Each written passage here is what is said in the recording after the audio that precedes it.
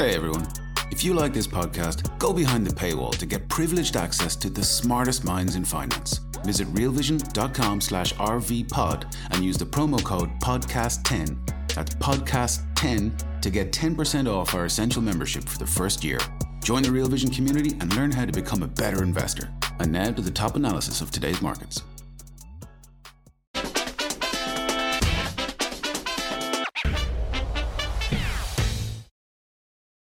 Pause, skip, or hike. Hi, everyone. Welcome to the Real Vision Daily Briefing. With me today is Sri-Kumar, founder and president of Sri-Kumar Global. Hi, Sri. It's nice to see you. Very good to be back with you, Maggie. How are you today? Well, we're all struggling a little bit on the East Coast, that's for sure. We were joking that everyone's talking about Canada, mostly because of that terrible air quality coming from the wildfires and some weather patterns, even shutting down all the airports here on the East Coast. So hopefully all our East Coast friends and viewers are taking care of themselves. Before we jump in, though, just a reminder to everyone, we have moved the extended daily briefings to Wednesday. So this isn't extended. If you want to stay past the half hour, you need to be a member. So just scan the QR code and you can join or hop on that trial. If you're in both chats, you're going to want to move over to the platform to continue with us. So please do that. Which is a shout out to Emma, who was asking at the start. So Canada front and center, but I think overshadowed by the crazy air quality and pictures that are all over social media. The Bank of Canada, Sri, surprised investors by hiking interest rates today after being the first one to pause. And that struck me as very interesting, and it seemed to have raised even more questions about the Federal Reserve. How are you thinking about the Fed? We're in the blackout period now. Until the meeting next week. How are you thinking about this scenario? When you compare Canada with the United States, Maggie, the two economies have been very similar. Take a look. The Bank of Canada has a 2% inflation target, the same as the Federal Reserve. We are having a tight labor market south of the border, and it's the same thing in Canada, which is also one factor that caused them to increase. Politically, to continue to increase interest rates as they had done in the past turned out to be untenable after a period of time, so Bank of Canada paused. But then they found out inflation continues to remain high. They also have a problem with core inflation remaining high, so it's not just food and energy. And so they decided to increase. So what is amazing to me also, Maggie, is that despite being a smaller economy and despite Canada sometimes being thought of as a follower of the United States, they are the leader in this case. And if June 14th, the Fed happens to pause when the Bank of Canada increased, it's not as if funds will flow from the United States and surge to Canada. That's not the risk. The risk is, what is the bigger economy doing when the smaller economy is showing a better way to go? So what do you think the Fed will do next week? What will they do and what should they do? They might be two different answers. Yeah, there are two things. One, if I can get to June 14th, when the decision will be announced and Jerome Powell will speak at 2:30 p.m. Eastern, I would be better off talking about June 14th if I did not have to go through June 13th in order to get there. What happens June 13th, 8:30 a.m. East Coast time in the morning, we are going to get the consumer price inflation numbers. The expectation is it is going to remain very high, close to the previous high. Now, if we end up with the inflation actually accelerating from past levels, it's going to be very difficult to Jerome Powell to sing the pause tune when he speaks at the press conference. So what I think happens is that you're going to get a really high inflation rate on Tuesday. Then on Wednesday, if that happens, the Fed will they've now introduced a new word into the vocabulary, into the jargon. It is not just pause or hike, it is skip. Yeah. As if this is a game where you skip, run, and then stop, and then keep doing it again. I think skip essentially means that you don't do it next month, but expect them to hike again in the month of July. The question is this a game? What are you going to achieve by not doing it in June and delaying it to July? Nothing at all. So I think My expectation is there will be no rate increase. It's not going to achieve very much for the Fed, unfortunately. So you think there will be no rate increase. It's interesting you point that out because they do want that intention. The intention of introducing skip is to sort of say that they're being vigilant about inflation. But presumably if they're pausing, they don't know what's happening, right? They can't see into the future to find out what's happening. So it is kind of ridiculous to introduce that into the market. And conditions are changing if they're data dependent. So why even do that? Exactly. The reason is that they do not have a long-term plan. They have openly come out and said the decision is going to be based on the latest data points. Remember, various Fed members have said it will depend on how the latest numbers are going to show. That's not the way it should be. You need to have a long-term program, which the Fed doesn't. I call it seat of the pants decision making, which is what I think we have today. I am a big fan of something to follow a rule, a structure. One of those is my Columbia University professor for my PhD dissertation, John Taylor, who's now at Stanford. And he has something called the Taylor Rule. It talks about how the interest rate should be set based on where real economic growth is and where inflation is relative to where you want them to be. You feed them into an equation, it comes out with an interest rate, and everybody can see what it's going to be. There is no uncertainty. The problem is, yes, it is very efficient, but you don't need all those voting members of the Federal Reserve. They can all go home. We can save some salaries in the process. And bureaucracy being what it is, they will not agree to it. Janet Yellen was a member of the Federal Reserve Board of Governors in the 1990s, and she actually wrote a note saying the Taylor rule is a good rule. She hopes the Fed will adopt it soon. Well, that was 30 years ago. It's still not there. That is part of the problem. It adds to the uncertainty for the market. And Maggie, you and I keep talking about what happens June 14th. If we had a rule in place, we would both know exactly what the Fed is going to do. No uncertainty. The market can go on with long-term expectations rather than fluctuate on a day-to-day basis. Hey everyone, we're going to take a quick break right now to hear a word from our partners. We'll be right back with more of the day's top analysis on the Real Vision Daily Briefing. You know, Sri, you bring up an interesting point when you say the real economy. So what is happening in the real economy? I've heard so many really experienced macro analysts, investors say this is one of the hardest markets they've been in. We look at some data looks really weak. Some things look like they're rolling over, but we saw ISM services. It's going down, but it's still hovering around 50. Jobs grew by over 300,000. What's happening with the underlying economy? To what extent have we seen the impact of the rate hikes the Fed's already put in place? Have they started to hit? Are they still coming at us? Where are we in this arc? I have a lot of sympathy, Maggie, with those people who say this is a very complex economy. What is it that has happened? We have had not only the traditional Fed liking for monetary easing and supporting the markets, which they have done again from economic cycle to economic cycle, but we have two other developments which are not present in past economic crises or past recessions. One, COVID. We are having it for the first time since the Spanish flu in 1918, so more than 100 years ago. Second, we had the US Treasury and the Federal Reserve, both of which went absolutely wild. I would call it berserk, irresponsible policy in 2020 and 2021 in terms of expansion, in terms of the stimulus provided. So we have so much cash floating around, which explains why the labor market is so tight. On the other hand, when you have weakness in services developed, when weakness in Institute of Supply Management figures, that's because the liquidity cannot go to every direction. It helps the labor market. So the labor market remains strong, but on the other hand, inflation also remains high and economic growth has continued. So we are going to have this variety of features within the economy which were not present in the past. That's why it makes it a lot more difficult to forecast.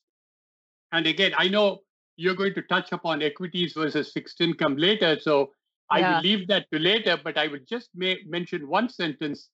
I believe more in the bond market, what the treasury markets are saying, and I hope we'll get the chance to talk about that in some detail. Oh, we absolutely will. The problem is people have gotten smoked in bonds, right? It's been bond volatility has been unprecedented in some respects. So it's been really hard. Um, I think for some people to get the signal out of that. Just want to bring up a comment from YouTube from Passport Bros Business Class. I love these names. Interest rates already so high that raising it won't make much of a difference. Is it kind of like pushing on a string here? I mean, if they're so high already, is another hike going to make that much difference, or do they have to really continue to be aggressive here in order to finally kill inflation? I would say, in answer to that person's question, what is it that you want the Fed to achieve out of the rate increase? If you think that one more rate increase is going to kill inflation, the person asking the question is absolutely correct. It will not do it. Inflation will not get killed because interest rate goes from 5 to 5.25 to 5.25 to 5.5. Will not make a change. But it will make a difference in one other area, namely the cumulative 10 increases we have had over the last 15 months. Is at some point you're going to see a situation saying one more rate increase, that's the straw which broke the Yeah. camel's back. Go back to March. We didn't expect a regional banking crisis. We didn't see that happening. However, the Fed's irresponsible policy of thinking that inflation was going to be transitory gave bank management, such as Silicon Valley Bank, the idea that yields are going to remain low. How can you blame Silicon Valley Bank when the exalted chairman of the Federal Reserve told you that inflation and interest rates are going to be low? So the problem we have now is that there are various other things that have come in, which the investors have to take into account. And if there is one more rate increase, you're going to have some new credit event. I have my favorites to talk about whenever we have the opportunity to raise that issue.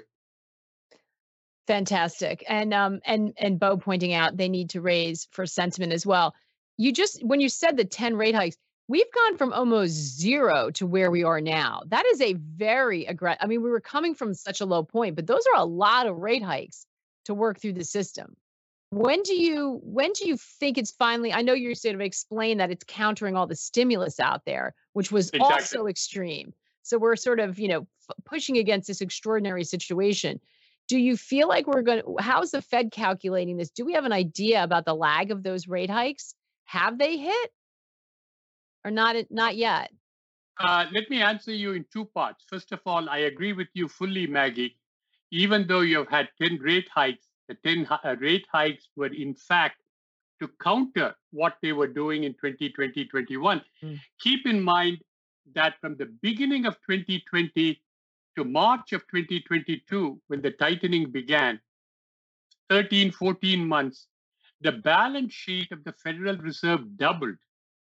It went from an already bloated $4 trillion at the beginning of 2020, at the start of COVID, to almost $9 trillion at the beginning of 2022. That's how much of excess we had. I couldn't tell you whether Jerome Powell wanted to be renominated by the president, whether at the beginning of 2021 he wanted to show himself as a team player, but there was no economic rationale for the expansion to take place at that pace, and also keeping interest rates very low for a long period of time. The fundamental principle we learned in macroeconomic theory 101 when we start graduate school is that the Fed controls short-term interest rates, not the long-term bonds. So for the Fed to have said we are controlling low interest rates and therefore inflation and bond yields are going to remain under control is simply not backed by theory. And those are the reasons why he was trying to make the change very quickly. The second part of answering is what are they going to be doing in the future, and have they done it too fast? Yes, they had. But on the other hand, what alternative did he have? The mistake was not made in the last 15 months of hiking too sharply. The error was already done in 2021 by misjudging how much inflation would pick up. So once you make a serious error, there is no amount of penance you can do in order to counter the fact that you've had a serious error in your background. Got to clean up that mess. Exactly. Colin asking, do you think the market is misjudging the strength of core inflation? No, the market, I think, has a good idea of core inflation, which is the reason why the bond yields are still remaining high. And core inflation is again, keep in mind, let's repeat what core inflation means. It's the overall inflation rate, like the consumer price index, out of which you have removed food and you have removed energy. The two components are thought to be very volatile, fluctuating. So the rest of it is looking at goods and services, which are expected to be more stable. And the core inflation has continued to remain high, even in the Fed's favorite inflation measure, which is called the Personal Consumption Expenditure Core Index. And that is still running at well over 4%, or twice the Fed target. So the market, I don't think, is misjudging it, Colin. I would say the market got it right ahead of the Fed. And the Fed is the one which is falling behind, or it's behind the curve. We're going to take another quick break to hear a word from our partners. We'll be right back with more of the day's top analysis on the Real Vision Daily Briefing. Yeah. And there's another dynamic, which we've been talking about a lot. In fact, we're doing an entire festival of learning this week around the subject of AI. So we see the bond market and stock market acting very differently. As you've been mentioning, and we're going to talk about in a moment, the yield curve is inverted. And yet we're watching this small group, granted, but tech names soar on the back of this very powerful AI narrative. And, there are a lot of influential people coming out and saying, like, yes, there's been a lot of movement, but this feels real. This feels like it's transformative. We did see the NASDAQ give up some gains today, but even bulls like Beth Kindig, who was on and did the NVIDIA call at the beginning of January that we've been talking about. She came back on our show 3 Ideas and recently. And even though this is such a transformative moment in technology, she's also getting a little bit concerned about valuations. Let's listen to a clip of that, and then we'll talk on the other side. And I would say that AI is at risk of becoming a buzzword for many companies, but not NVIDIA. They're the leader in parallel processing. The GPUs are required for every workload, AI workload. And so they're really the hub of this transformational trend. However, the valuation, as you know, is very high. And I have held NVIDIA for a long time. It was a 15% allocation going into that earnings call. I'm not buying right now. And I think that having a 15% allocation going into that earnings call means that I really understand this company. I understand the timing. And to put my best foot forward, I just want to be really clear that I'm not buying right now. I do believe there will be better entries in the future. And this can get rocked a few ways. First of all, will always have a China risk. Secondly, AMD is bringing the heat. They're starting to come out with MI300 GPU. And that full interview, including Beth's analysis of AMD and her other trade ideas, is on our platform. You can scan the QR code to get access to that. So, Sri, how are you thinking about the divergence between stocks and bonds? You mentioned that you like to look at the bond market. Walk us through why. The reason is, first of all, look at the equity market surge. It is not a generalized increase in equity market as yield, particularly last week, when it was concentrated in just not even a handful, less than a handful of stocks, which caused most of the increase. So that is one indication. It is much more security specific, Maggie, rather than even the equity asset class by itself. Having said that, it is history that I depend on in terms of looking at why the bond market is a better predictor than equities. I have a report in my archives written in October of 2007, when I said the US economy was at the verge of recession. And when I wrote that, I was called a fearmonger. I was told that I did not have a basis for that. I had a basis. Throughout 2006, 1 year prior, we had the 2 to 10-year yield curve for the treasuries inverted. And typically, I have learned from experience that not just an inversion which is 1 or 2 days old, but is sustained over several months, typically leads to a recession after about between 9 and 15 months after the inversion has begun. So that's essentially what I used to talk about it, and it turned out to be correct. I said in October that we are at the verge of a recession. December 2007, the Grand Recession began. What were the equity markets saying at that time? October 9th, 2007, the S&P 500 index hit an all-time record. Equity holders were all excited. They said equities are suggesting a strong economy. What did the commodities market say? Commodity prices were increasing. First half of 2008, global oil prices were surging. By May of 2008, oil prices were at about $150 a barrel, somewhere which we are not even at half that level today. And then the European Central Bank in July of 2008 decided that the global economy was booming, and they increased interest rates. And 2 months later, the whole world crashed. So much for trusting commodities, so much for trusting equities.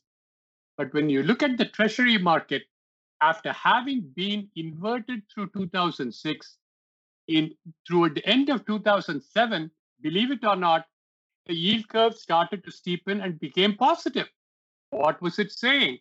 It was looking beyond the recession that it had predicted, and it was looking forward to the recovery taking place, which began in early 2009. So we have a good record both from the treasuries as well as a bad record from equities. So I would be very skeptical buying the equity story today. That's so interesting. Ralph asking, can we see his 2007 report from the archives? We'll work on that, Ralph. Maybe we can get Sri to share it with us, and we'll post it on the platform. Yeah, it was with a previous employer, so I have to figure out whether I can get it out. All right. Well, we'll work on. Yeah. When our digital stuff belongs to us one day. Sri, you just raised something very interesting, and I'm going to pull it out of my archive brain. A long time ago, I was talking to a portfolio manager. I don't think it was in the 2007, 2008 period. I think it was something after that, but we were at a juncture like this. And he said to me, the problem is the bonds are great at flagging bad news, but they're kind of always bearish. Bond people are always bearish. They're great at flagging the bad news, but they're terrible at calling the swing and sort of recognizing the good news, where he felt like sometimes the equities had to jump on that. Is that false thinking? Can treasuries also flag that upturn, or do equities tend to lead on that? Well, we just spoke about it. If you look at the treasuries, I talked about how the treasury yield curve had started to steepen in 2008, 2007, 2008. So when we realized finally that Lehman Brothers had gone bankrupt and we were in the midst of a crisis in the summer, fall of 2008, the treasury market was actually rallying. Okay. So they already they're sort of sell the news, buy the rumor, sell the news, that kind of thing. Exactly. They had gone past the Great Recession and they are looking for the recovery. And so I'm saying, here is an instance of the bond market telling you something positive that is taking place also. So I would not put that aside. But here is my concern. The equity market is generally almost always euphoric. So what do I learn from it? Even a broken clock is going to give you the correct time twice a day. And that is no way to judge the accuracy of time from a clock. So that's my problem with equities. Yeah, fair enough. And we have seen that. So I'm conscious of time. We're not quite there yet, but whenever we sort of start to dive in, it's hard to find a point here. So I'm going to, instead of it being right at the bottom of the hour, I'm going to just do it here. where we're going to transition. If you want to continue, you know the drill. If you're not a member, you've got to scan the QR code to join our community, jump on a trial. For those who have to jump, I've got to get these programming notes in. There's no other way to do it. The daily briefing, remember, is moving to summer Fridays, people, so we can match up with all of you, because I know that many of you have summer Fridays, if you're in the office, even if you're not, and have important, fun places to be. So we are moving to 1 p.m. for the summer on Fridays, the daily briefing. So make sure you change your calendar or mark your calendar for that. And you are welcome to roll up with your best party shirt and a beverage if you'd like to join us. So please do so. What's up, revolutionaries? Thanks for tuning in to the Real Vision Daily Briefing. For more content like this, head over to realvision.com and get unfiltered access to the very best, brightest, and biggest names in finance.